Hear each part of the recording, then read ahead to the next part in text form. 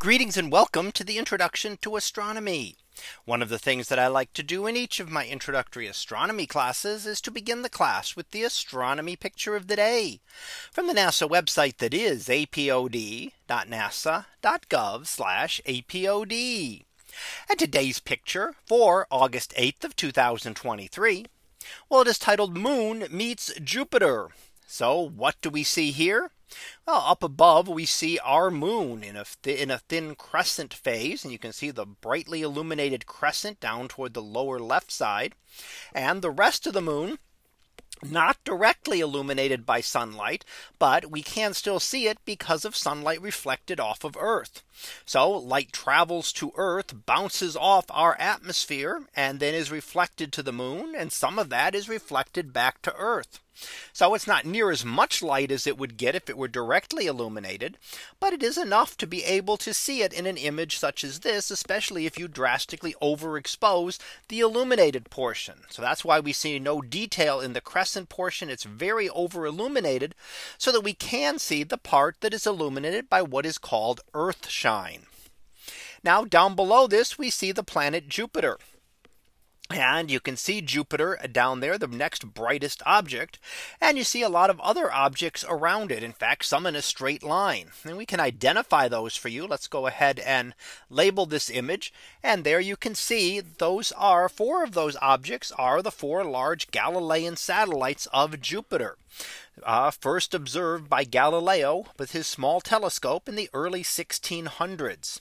And on the left hand side, we see Callisto and then Ganymede, two of the larger moons, and then Io there, very close to Jupiter because it has a much smaller orbit. And then on the other side we see Europa. Now Galileo was able to observe these and watch their changing positions and determine that they were orbiting Jupiter.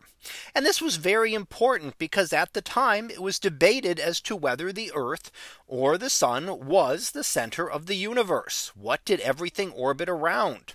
And here we had our very first evidence that not everything had to orbit one object, that not everything orbited just the sun, or not everything orbited just Earth, that other objects could be orbited as well, which also meant that the Earth could be moving and still keep our moon in orbit around it.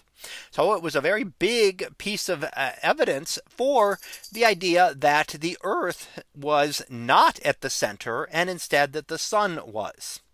Now again, we also see that the moon is labeled there. We can see the sunlit area of the moon, about 16% of it illuminated.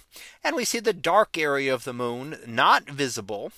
That would be what you normally would not be able to see. But here is illuminated by light reflected from Earth. So that's how we're able to see it in this case. So here we get to see what we call a conjunction of these two objects when they pass close together in the sky.